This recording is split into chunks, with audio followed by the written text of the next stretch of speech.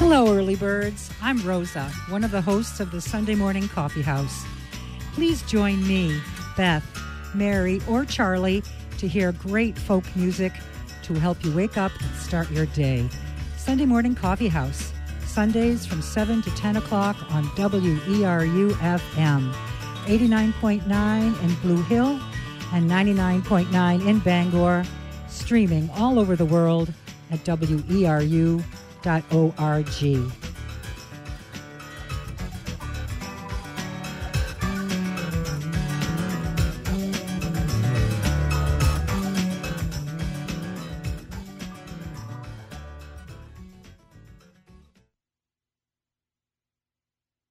Support for WERU comes from our listeners and from Waterfront Concerts, presenting David Byrne and Tune Yards at Merrill Auditorium in Portland on Tuesday, September 11th, 358-9327, waterfrontconcerts.com. And it is just about 10 o'clock. You're listening to Community Radio. Stay tuned for Democracy Forum with your host, Ann Luther.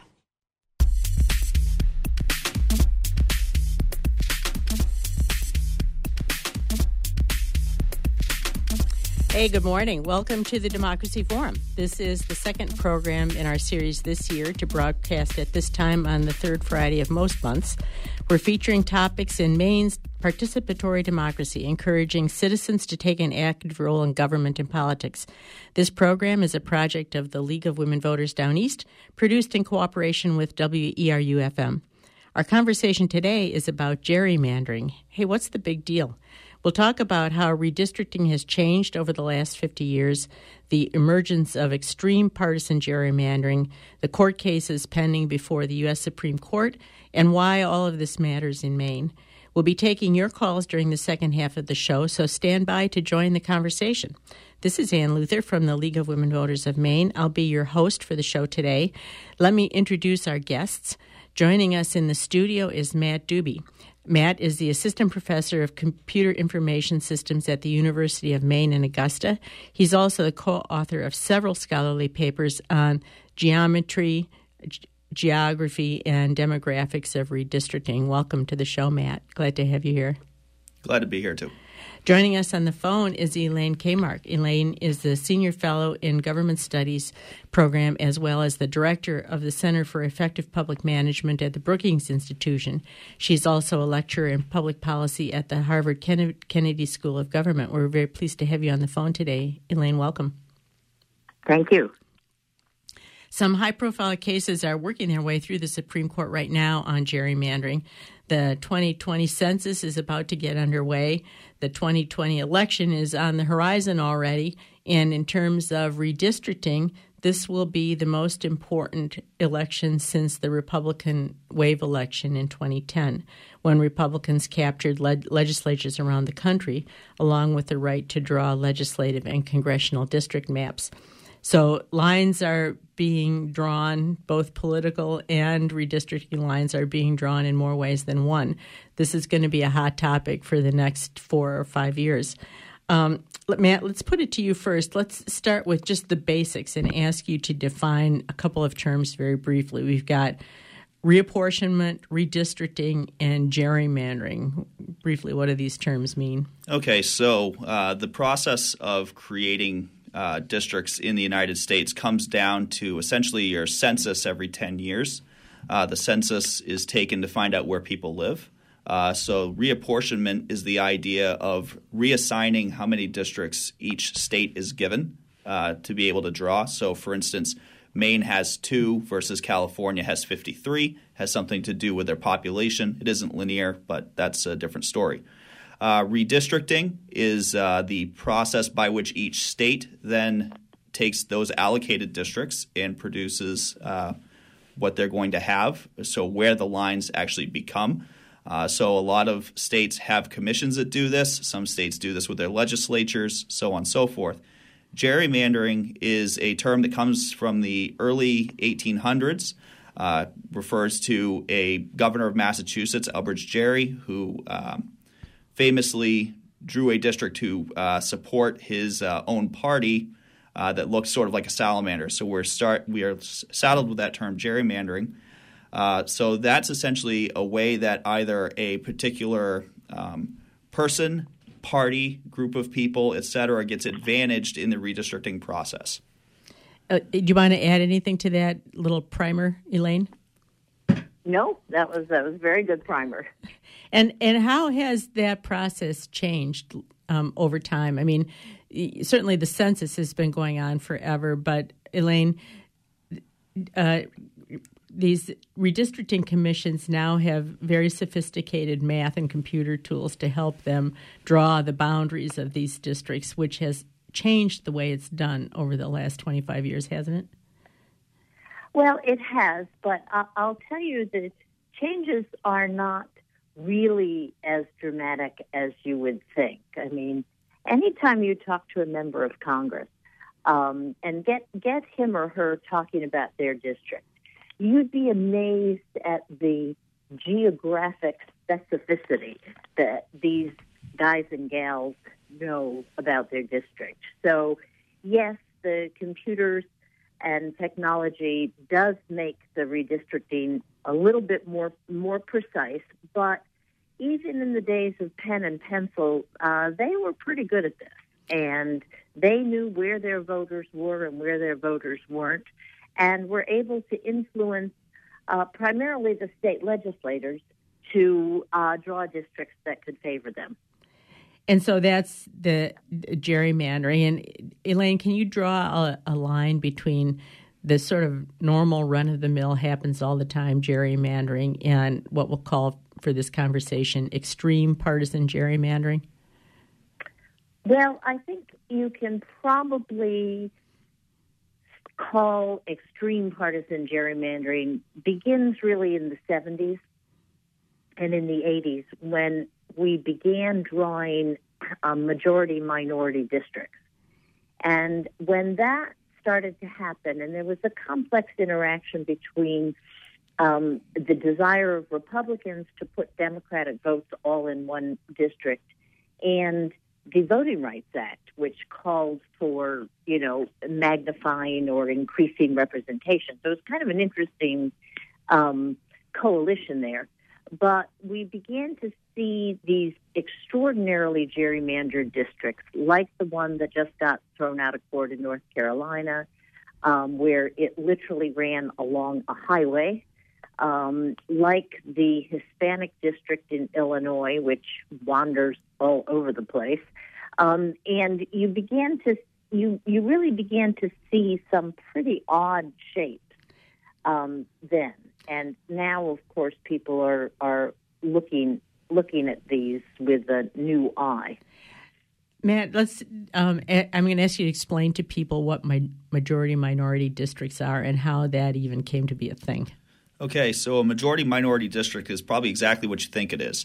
It's a district that has the majority of its population, in essence, of a minority.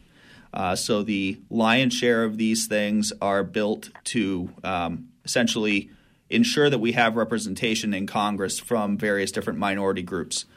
So the idea of where that comes from goes back to the idea of the Voting Rights Act in 1965. So the Voting Rights Act comes out as essentially an answer to some of the policies, particularly in the southern United States, or southeastern, I should say, where you would see a lot of voter suppression tactics and these sorts of things. But it doesn't just impact them. Arizona is under the Voting Rights Act, or has been recently. Actually, Aroostook County was under the Voting Rights Act at one point because there was some voter suppression of native populations in Maine. So it's not something that's necessarily just a southern thing, but a lot of states, about 8 states, I think, right now, have to be pre-cleared in their congressional district drawing, and the lion's share of those are in the southeast. Okay, so let me get this straight. These majority-minority districts came up under the Voting Rights Act for the purpose of protecting the opportunity for minority voters to elect minority candidates. Is that right? That is correct. So as was just mentioned before by Elaine, one of the things that happens out of that is it has to do with more my specialty. My specialty is in geography. A lot of minority populations are clustered, and the clustering of that naturally would produce some pretty lopsided districts that I would tend to call non-competitive. However,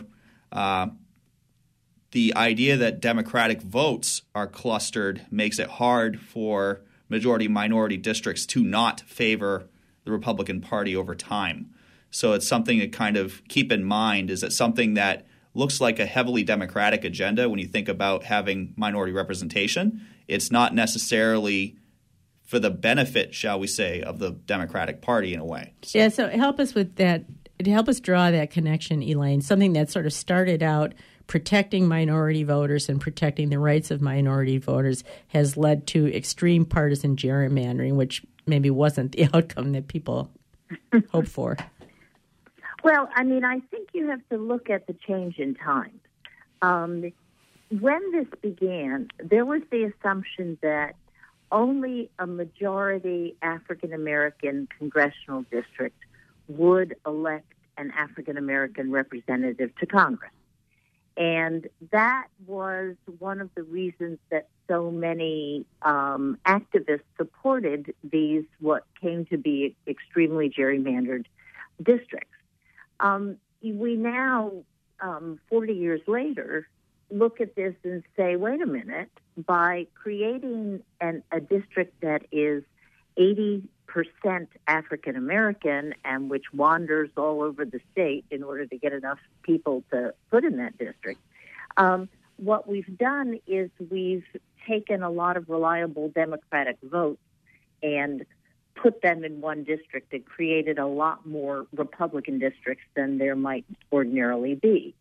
And the other thing that's happened, of course, is that the new generation of African-American politicians, from Barack Obama to Cory Booker to Governor Deval Patrick, the former governor of Massachusetts, they win with white votes. I mean, in other words, the times have changed, and a lot of African-American activists say, well, of course we can win with white votes, and a lot of African-Americans are doing that. I mean, certainly Deval Patrick, who had 2 terms here in Massachusetts, Massachusetts has a very small African-American population. So, most of his voters were white voters.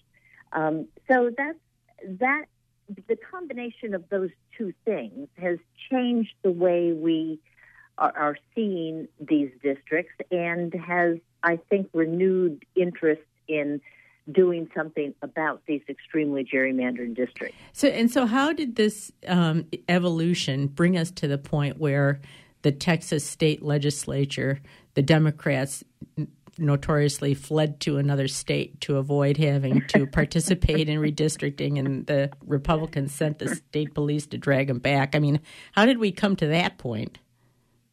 Well, we came to that point with the 2 decades, really, of extreme gerrymandering in the drawing of lines and the added precision, of course, that the information technology revolution gave us in this regard. And that's where we found ourselves, so that when that happened in Texas, Democrats were quite aware of the fact that they were being packed into a small number of districts, which would guarantee that they weren't going to be able to control the legislature or the Congress or their congressional delegation for many, many years to come. And I think that realization caused that sort of sensational walkout.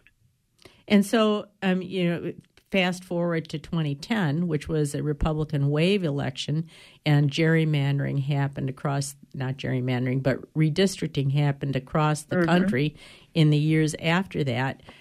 Did that Republican wave election combined with this trend toward more partisan gerrymandering lead to a more distorted map after 2010, Matt? So if you want to kind of think about this in some different ways, so how would those 2 things be connected? Those 2 things would be connected by, if you have a wave election, as the term would come out, a lot of states have redistricting commissions or processes that are controlled by who is in charge of the state. So, for instance, either a governor or a majority in Congress, something like that. So when you have this huge wave election, you'll see that a lot of states fall under the control of a party who has something to do with redistricting. And as most people would probably surmise, if you have control of a process, why not benefit yourself, right? So there are about 24 states, I think, right now that are under Republican-controlled redistricting processes.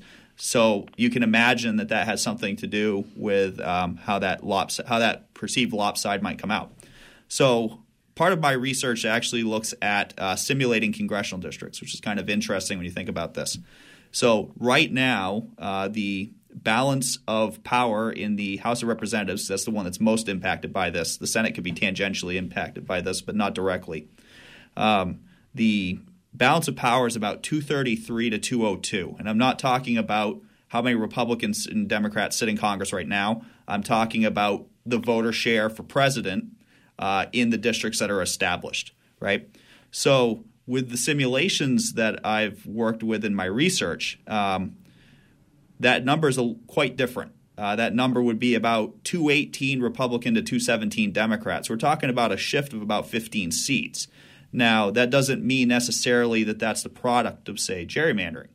That could be the product of geographic sorting. That could be the product of voter turnout issues, which has something to do with what I would say competitiveness of elections. I'm sure we'll get to that later.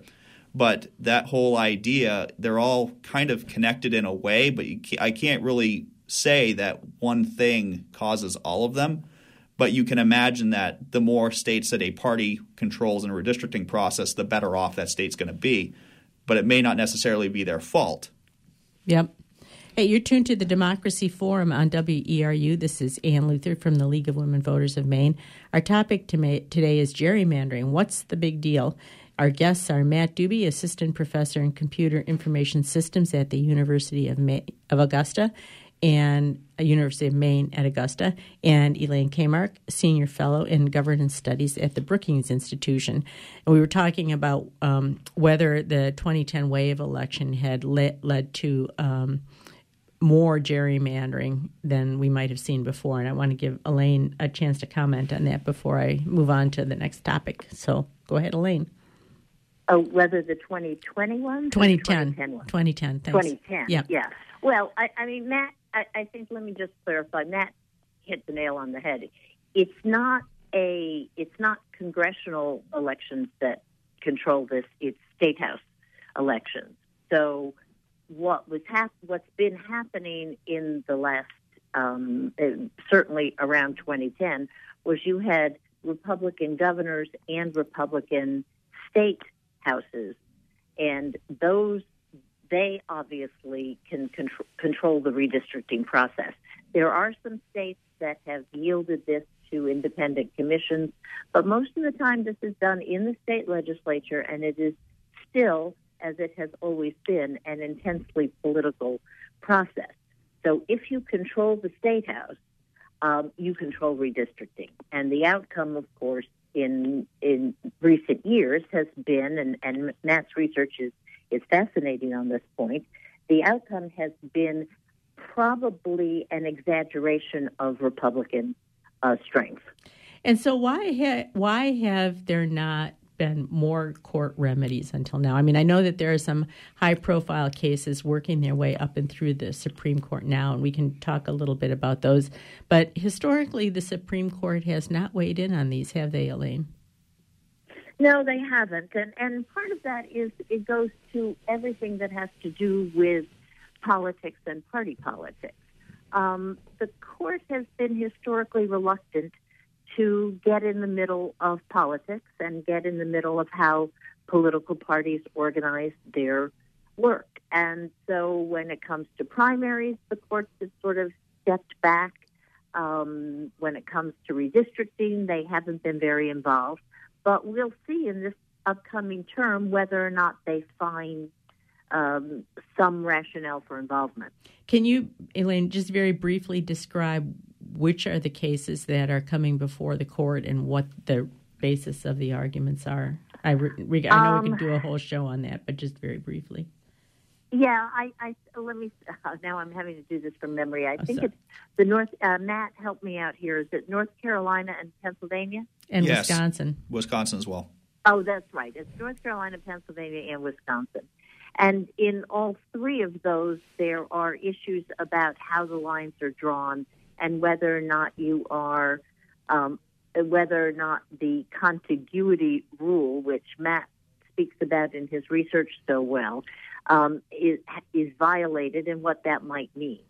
And so I think you're going to see in Pennsylvania, by the way, the way the state Supreme Court reviewed the districts has resulted in a very funny outcome, which is that this big race we just had in Pennsylvania 18, which everybody was talking about because the Democrat won in a very Republican Trump type district, that is a congressional district that's about to disappear, right? Because of at least the state-ordered redistricting. So you're going to have a lot of arguments, and we'll see if the court gets involved in this. So, Matt, you may have a better sense of this. Well, I mean, the courts before have said, we can't get involved because there's no clear rule. How would we ever tell? This is all political. And right. It seems like in the Wisconsin case, at least, the plaintiffs are arguing this efficiency gap rule as a possible test for, not whether perfectly drawn districts have come forward, but whether really badly gerrymandered districts have come forward. Go ahead, Well, Matt. That's right. And we'll see again whether the court decides to take this on.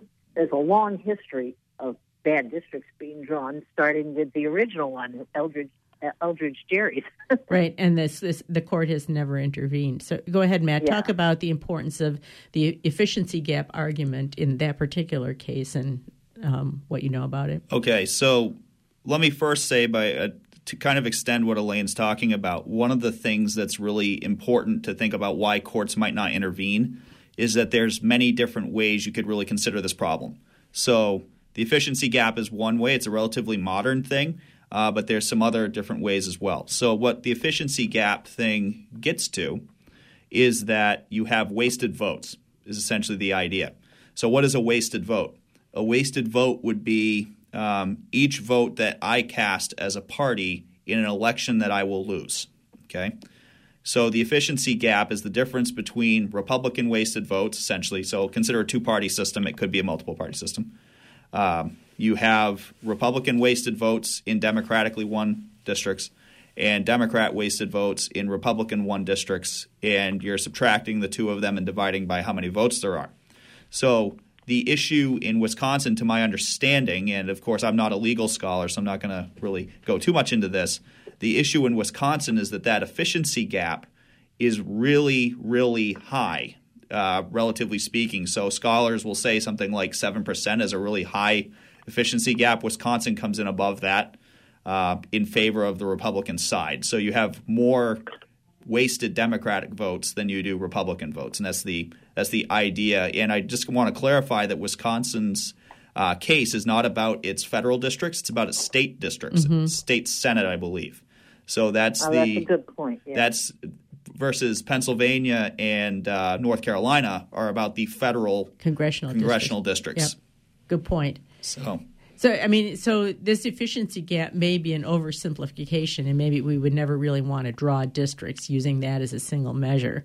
But is there a chance that the court might pick that up as a way to determine whether something really egregious has happened here?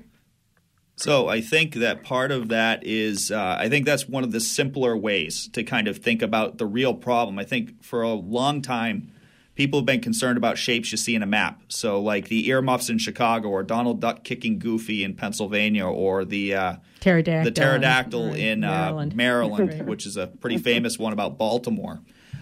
There's lots of districts that have like this cloud-like formation thing that, you know, how you look up in the sky and you see a cloud and you say, oh, that looks like this, right? But those are symptomatic things, I would say. And when you start looking at an efficiency gap or something like that, you're starting to talk about more of the real things. Now, that might not be necessarily the best way to go, but that's a step that might be in the right direction. Another way you could think about it is how often am I breaking up communities? So when you look at research that I do, that's where we focus our work, is in the likelihood that a community is broken up by a redistricting process. So we focus on how areas are connected in space. So there are census units. So we talk about the census and reapportionment. So we're looking at the least number of divisions that you can make while following the state's rules based on whether they have to have majority-minority representation or things like that, or have to prioritize their county borders, these sorts of things, which gets into the idea of nearness. So what's the likelihood that me and my neighbor community, vote in the same district? And I want that to be as high as possible going forward. So that could change the way that people see this, because it's more connected to where you live. You think about geography. So there's different ways to attack this problem. Right. And I've heard other measures being talked about, Elaine, and maybe I'll ask you to comment on some of these. I mean, I've heard something about a symmetry test, the efficiency gap, tests for compactness, contiguity, competitiveness, respect for political boundaries. I mean, it seems like there are so many factors at play here. Go ahead. Yeah, and one of the questions, I think, as the court gets into this, I think what they're going to look at is, are any of these strategies that have traditionally been used or been violated in redistricting, do they impinge on people's right to vote? One of the problems that comes from the efficiency gap is that there are people who simply feel disenfranchised, and for all practical purposes are, because if you are, one of two Democrats in a district with 30 Republicans, your vote's never going to matter. Right. And so those are the sorts of things that could come up in the court's decisions. The other question on contiguity is really, shouldn't representatives in Congress represent geographic entities that they can help with, and have something to do with? Or should they be representing a demographic entity, which is what a lot of the gerrymandering does, is it creates entities that are demographic but not geographic. Yep. And these are kind of complicated problems. And as you correctly noted, there are a lot of different ways to justify or criticize gerrymandering. And wouldn't the perfect map sort of optimize across all of these different measures, Matt? Yes. So one of the things that I think the biggest issue in this whole area is that one about competitiveness. I think that's the biggest factor, because the competitiveness one leads to the feeling of disenfranchisement if you think about it. If you don't have it. Yeah. So to put this in perspective, about 20% of congressional districts in the United States right now are within a 60-40 margin. Okay? So that's still a pretty big margin. Yeah, that's still a pretty big margin. But if you think about having to answer to a 40% minority, that can really hurt you in trying to be reelected, right? So that's a big margin. But if you think about 20% being the product of human-led processes, what happens when you let a computer try to do the processes that the humans are trying to Wait a minute. I want to just pause on that, what you just said a minute more. 20% of congressional districts are competitive within a 40 to 60% margin. That means 80% are not competitive outside that margin. Correct. So in 80% of the districts, the winner is going to get more than 60%. In theory, that's the idea. Yes. By the presidential vote. Wow. Right? So let's think about what happens when a computer does this. If a computer does this following the rules of the states, and you run this hundreds, thousands of times, the number of competitive districts, or the percentage of competitive districts, goes up to around 45 or 50%. So if you think about that kind of statistic, and I'm not saying who wins that district. I'm not saying it's a Republican district or a Democratic district. But it would be decided within a narrow margin. Yeah, a narrower margin, which has a lot to do with what you see in Congress right now. So when you think about this lack of bipartisan behavior in Washington right now, a lot of that can stem from the idea that geez, I'm going to go back to my election in 2 years and I'm going to have no problem winning it. So I'm going to toe the party line because there's no danger to me. Versus these other people who are in that 20% have a much more reality check to say, I need to do what's best for my area because if I alienate all these people, I'm going to have a hard time coming back. And if I value being there, then that's a problem. Go ahead, Elaine. Jump in. Yeah, let me add to that because this is really become the crux of the matter. All of those non-competitive districts, if you think about the incentives that an individual member of Congress faces, in every single one of them, what they worry about is not the general election. Mm-hmm. They worry about their primary. Because if you're consistently winning, say you're winning with 70% of the vote all the time, right, then the way you're going to get beat is not by somebody from the other party. You're going to get beat by somebody within your own party. What that tends to do is create an incentive for you to make sure that the most committed party activists, who tend to be, by the way, on the more to the right and more to the left of most voters, you tend to pay a lot of attention to what they say because you don't want to be primaried. And that term is a term that in political science people are still arguing about, but I can tell you that on Capitol Hill, it's very prevalent every day in the minds of every incumbent. Because because most districts are so safe, what incumbents fear is somebody from the left in the Democratic Party or somebody from the right in the Republican Party going into a primary and saying, your member of Congress is not sufficiently pure and, ideologically pure, and therefore they should be beat. Now, the fact that that doesn't happen very much doesn't mean that it has no effect on congressional behavior. And in fact, at Brookings, we're working on some research right now involving interviews with members of Congress to show how they themselves think of this. So the fact that it's rare doesn't mean that it doesn't have an impact. I want to come back to some of the downsides of this kind of non-competitive district map drawing, but we're just going to take a quick break here and say that this is the Democracy Forum. You're tuned to WERU-FM. This is Ann Luther from the League of Women Voters, and our guests this morning are Matt Dubey, Assistant Professor in Computer Information Systems at the University of Maine at Augusta, and Elaine K. Mark, Senior Fellow in Governance Studies at the Brookings Institution. At this point in the conversation, I'd like you to join the conversation. Our topic today is gerrymandering. What's the big deal?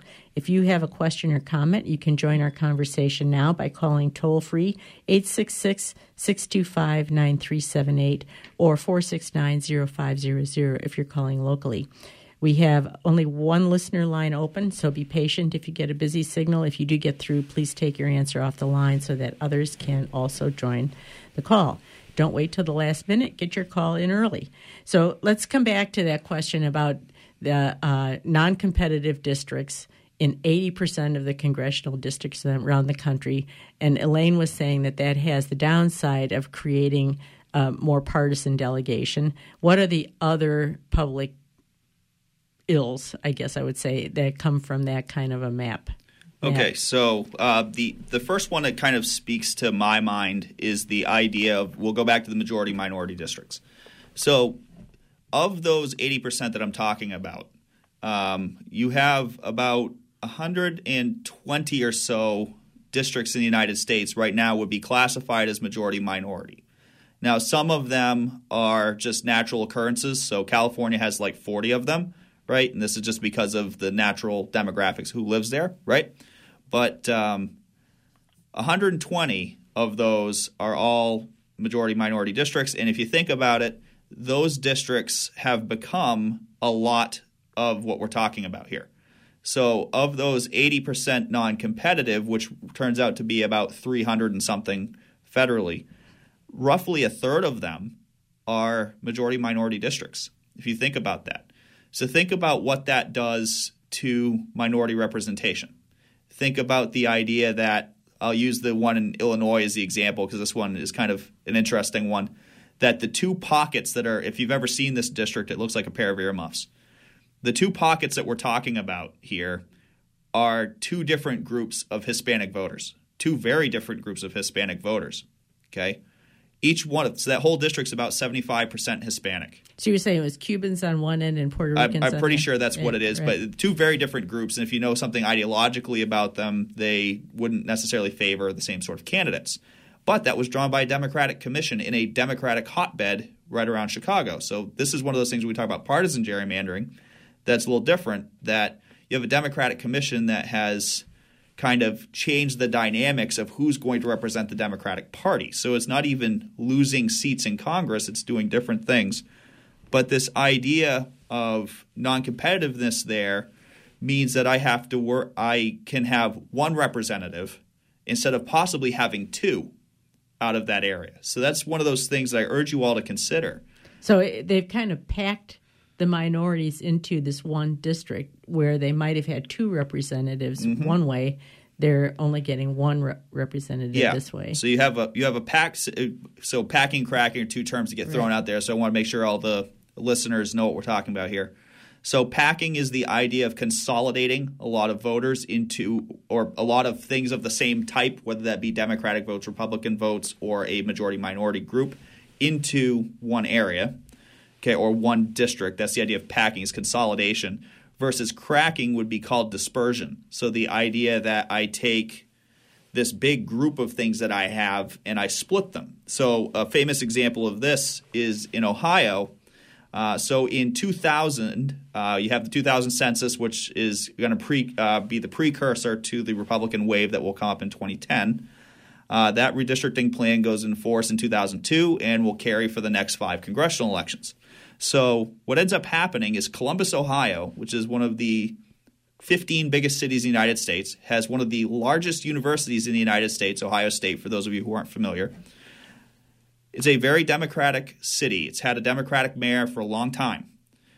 That city sent a grand total of one Democrat to Congress in that entire 5-election cycle. And how did they send that Democrat to Congress, do you ask?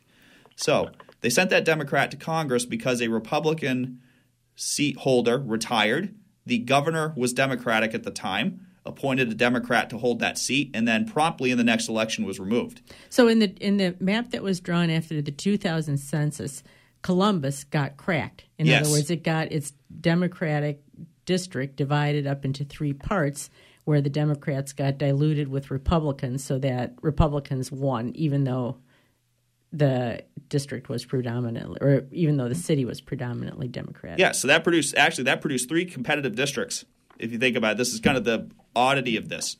Produced 3 competitive districts held by someone you wouldn't expect would have held a district in that area. And by the way, all of those districts were compactly drawn. Mm-hmm. So it's one of those things you have to worry about when we look at shapes, that the shape isn't the issue.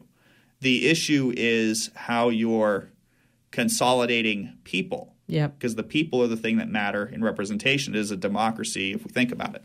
You want to add to this, Elaine? Why are we even worried about this? What are the problems that come with this kind of extreme? Well, we're worried about it. We're worried about it because it appears that this era of extreme district drawing, the extreme gerrymandering, as you called it, is contributing to the polarization in our politics.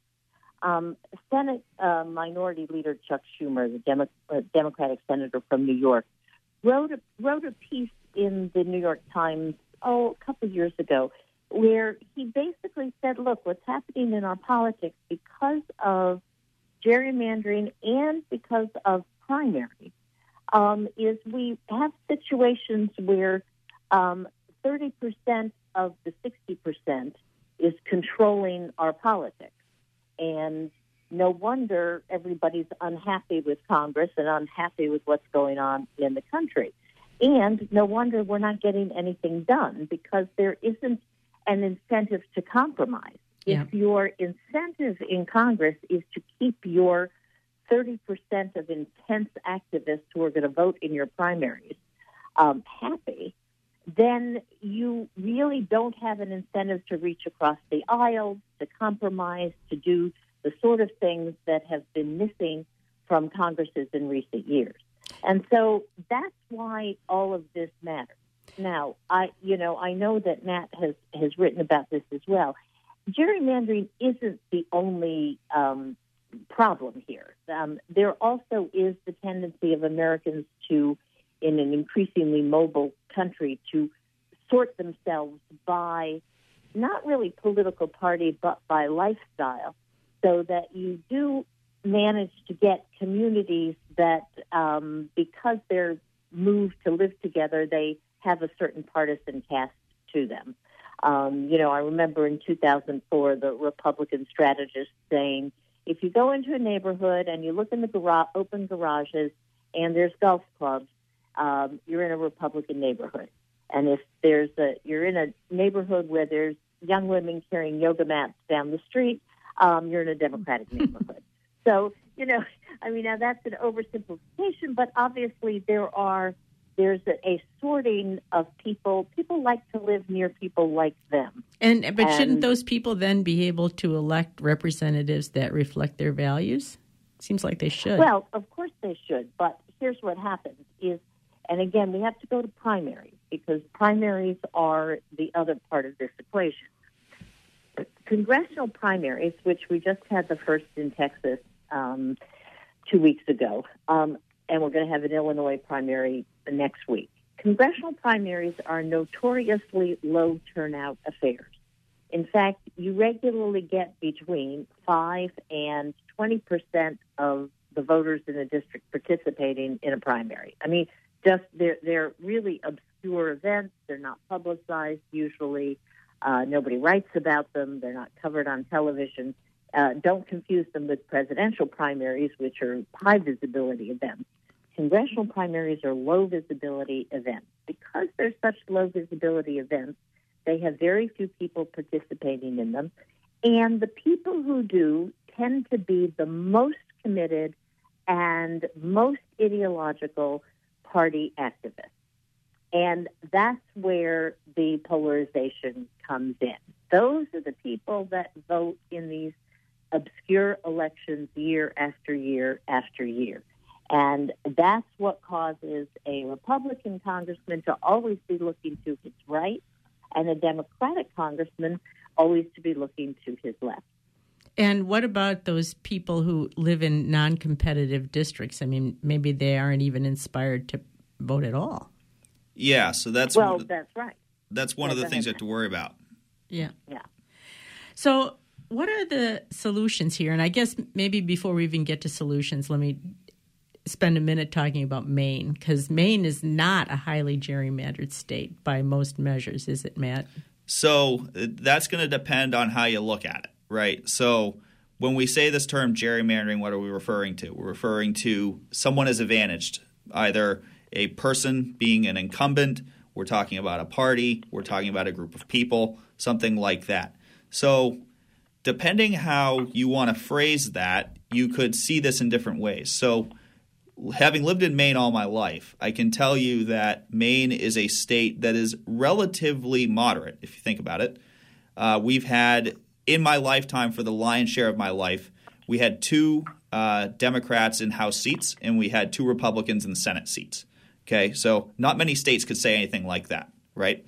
So when you look at the current climate of Maine and you see that you have 1 Democrat and 1 Republican in the House, it kind of makes sense because you have a 50-50 kind of share of the population. Maine and Nebraska are the 2 states that can actually split their electoral college votes because of this. So it's actually those are 2 states that actually have an impact on the presidential election in that way because of how these lines are drawn.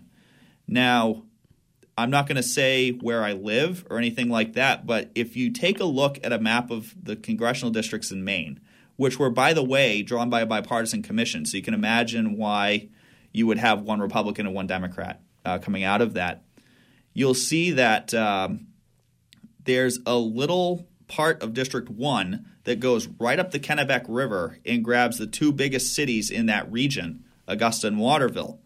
Yet the rest of Kennebec County is split into District 2, right? So if you think about this, so the representatives I remember were Tom Allen and Mike Micheaux. Mike Mishu ran for governor. So you're saying there's a tiny little bit of packing going on there. I'm not going to say whether or not that's the case, but you can infer what you want with that. But if you think about it, why would District 1 extend up there? So what that does from the Bipartisan Commission's perspective is it gives your Republican constituents in a state much more of an opportunity to possibly win the second district, right? We do have a caller on the line. Go ahead. Who's calling? Where are you from? And what's your question? My name is Tom. I'm actually from Richmond, Vermont, but I have a house in Steuben. Hi, Tom. Well. Thanks for calling. Go ahead. So my concern about gerrymandering is that it's only one prong of a concerted campaign that started about 30 years ago, and it was not a hidden agenda within the Republican Party, as I understand it, but it was actually very vocally promoted out front. And it seems to have at least 5 legs to it that I know of.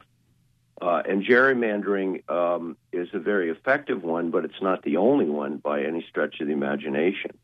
One involves, so I don't know the correct names on this, but one involves voter discounting before they are able to register. And another involves vote deletions, which is like the worst of which was the hanging chads, but whatever way you do it, like these votes cannot count, so make sure they don't. Another one would, of course, be Citizens United, simply, flooding the political process with money. And the last one, which to me is almost more concerning than all the others, is electronic machine hacking, which is not, it can't be proved at this point. But it just so happens that Diebold is, in charge of those machines, and it is a matter of the record that those votes can be flipped, especially if they're close. So thanks for your question, Tom. I've got voter suppression, vote deletion, money in politics, electronic hacking, and gerrymandering, 5 prongs of a well-coordinated campaign by the Republican Party to hijack elections. What about that? That's what I got. Yeah, what about that, Elaine? Well, I think a lot of those are well said. I think that he's right, gerrymandering isn't the only problem here. I would add to that the weakness of political parties and the emergence of all of these super PACs, which, unlike political parties, are not accountable to anyone and tend to be run by billionaires, and we don't necessarily know who they are.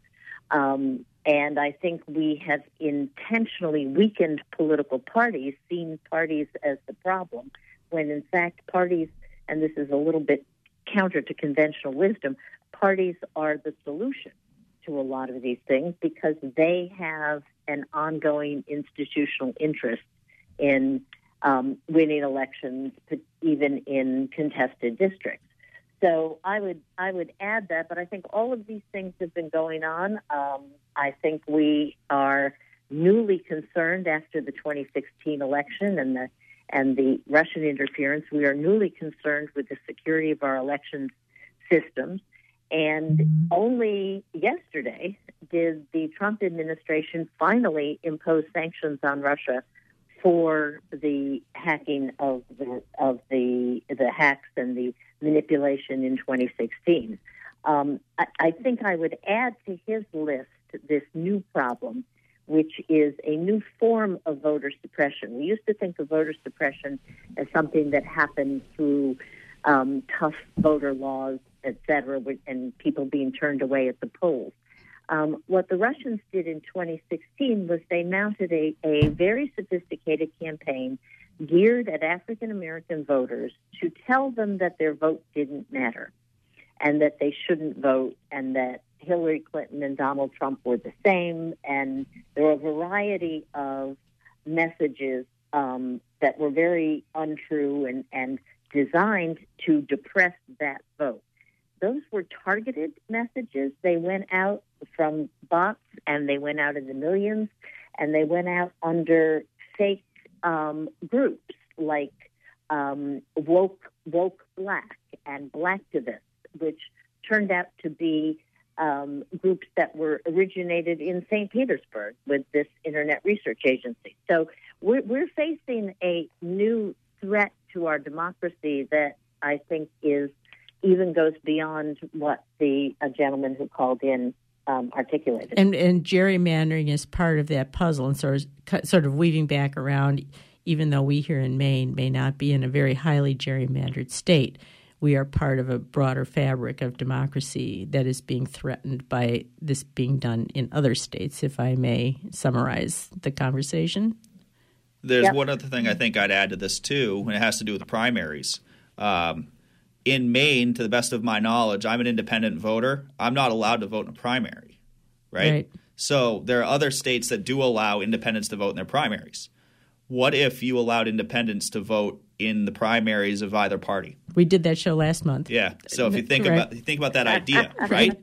That's a really important way to help try to dilute the power of the extremity of the parties in a state like that. Well, just one last reminder here. You're tuned to the Democracy Forum on WERU. This is Ann Luther from the League of Women Voters. We're coming to the last 10 minutes of our show, but our guests this morning are Matt Dubey, Assistant Professor in Computer Information Systems at the University of Maine in Augusta, and Elaine Kmark, Senior Fellow in Governance Studies at the Brookings Institution. Before we run out of time today, I do want to turn the conversation to solutions. How can states do this better? Some have been enacting nonpartisan redistricting commissions through citizen initiative measures, and I know that's something that that people are looking at. Can they get nonpartisan redistricting commissions? Is that the way? What are some of the things that people might have at their disposal to fix this, Elaine?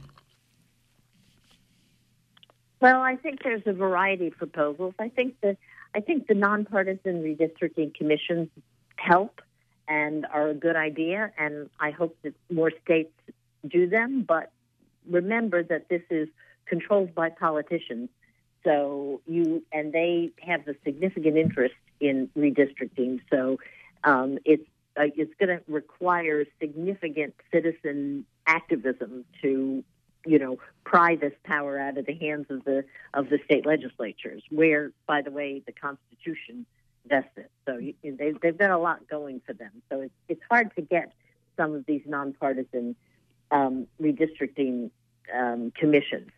I would also say that there's a broader issue here, and that is the issue of increasing turnout in congressional primaries, so that people in these overwhelmingly Democratic or Republican districts come to realize that the real show is in their primary, and they ought to participate in their primary.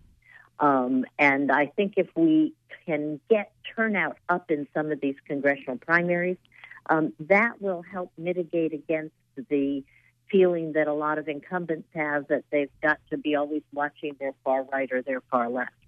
And so increasing turnout in primaries is really, I think, key to this. And then finally, I would say we need to strengthen political parties. And we need to we can do that through the federal election laws. Right now, a political party is treated just like a mysterious political action committee. And we need to rewrite that balance, because parties are more are in it for the long haul in the way that these mysterious groups that appear and disappear during election seasons are not. What would you like to add to that, Matt, in terms of what tools are available to us to fix this gerrymandering problem? So statistically speaking, I will say that the mixed or independent commissions, depending on how you want to phrase that, from different instantiations of that, tend to not advantage states as much as the partisan ones do. So I think that's a good step in the right direction. I do believe that the more competitive the districts are, the more solutions you will find, because you'll have people that are more willing to work together. Now, there's two ways you get to that.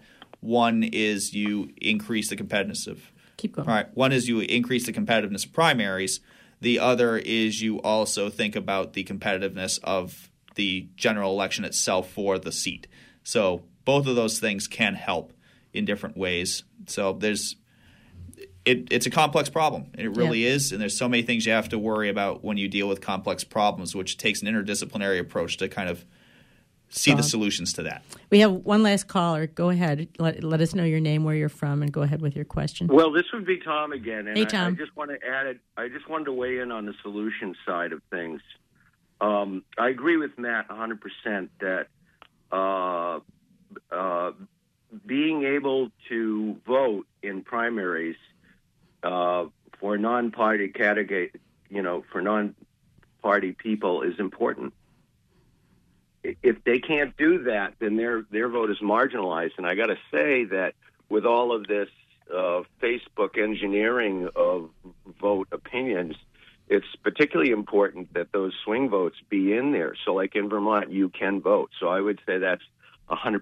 And the other thing is, keep your eye on the horizon here, because the campaign that's going on is really one of alienation on every level.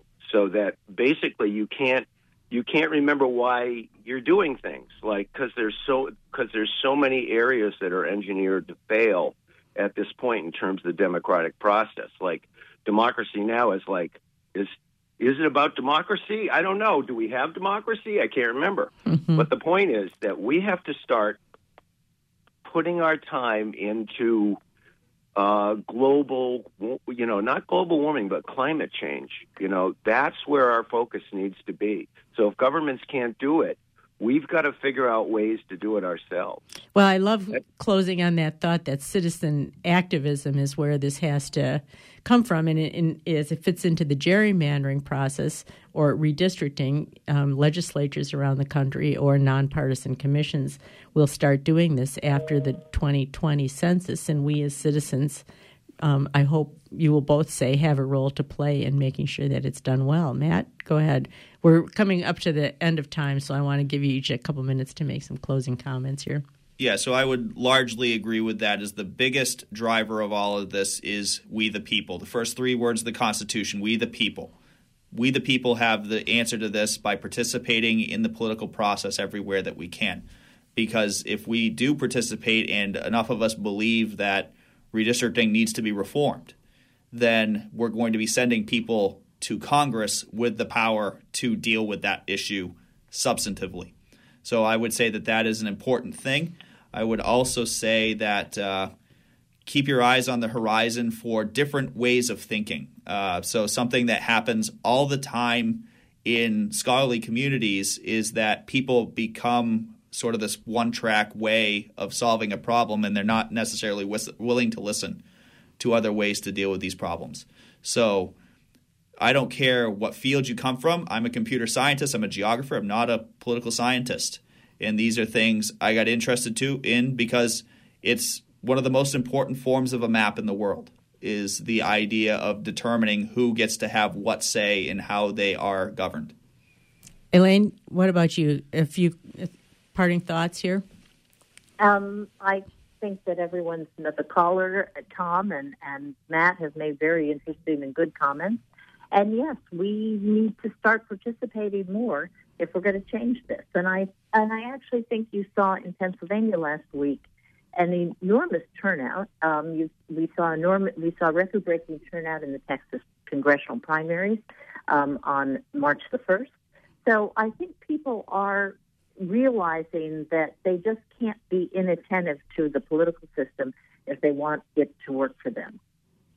That's great. And Matt, I'm so excited about some of the data tools that are coming to bear on this process. It seems like here's a way in which technology really could be helpful to us in the future.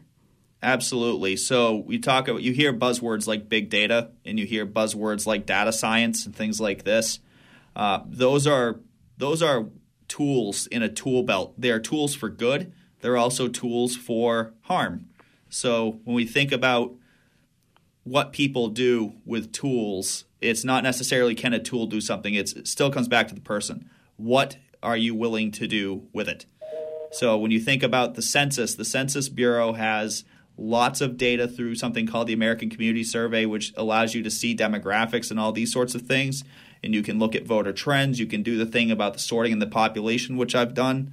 If people are interested in that, check that out. But there are lots of different pieces of the big data revolution that really impact every aspect of society, including the idea of social media, which is tied in that as well. All right, we're out of time today. This was a great conversation. Thank you to our guest this morning, Matt Doobie, Assistant Professor in Computer Information Systems at the University of Maine in Augusta, and Elaine Kmark, Senior Fellow in Governance Studies at the Brookings Institution. You've been listening to the Democracy Forum, a project of the League of Women Voters Down East, produced in cooperation with WERU-FM. Thank you to Joel Brown. Thank you to Joel, our engineer this morning at WERU. Thank you to our listeners. We'll be continuing this conversation on participatory democracy on the third Friday next month in April, when I think we're going to be talking about ranked choice voting. We'll see you here next month. Thank you so much.